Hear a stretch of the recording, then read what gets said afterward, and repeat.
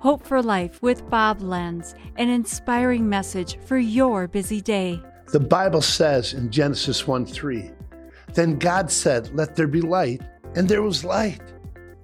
Those were the first words God ever spoke in the creation story. There was no light, and God just spoke, and light immediately appeared.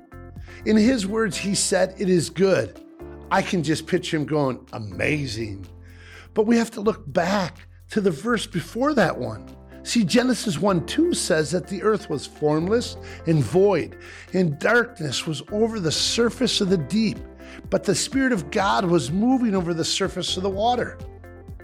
I can't believe how alive the Word of God is, because it just described our own last year, right? 2020, an ache that just doesn't go away. Formless, void, empty inside of us. The darkness, its heaviness, sorrow, confusion in so many ways.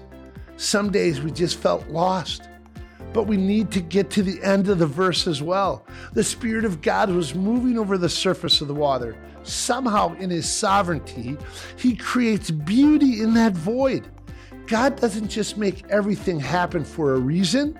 He gives purpose that everything that happens. Do you believe that? This has been Hope for Life with Bob Lenz. Discover more at lifepromotions.org.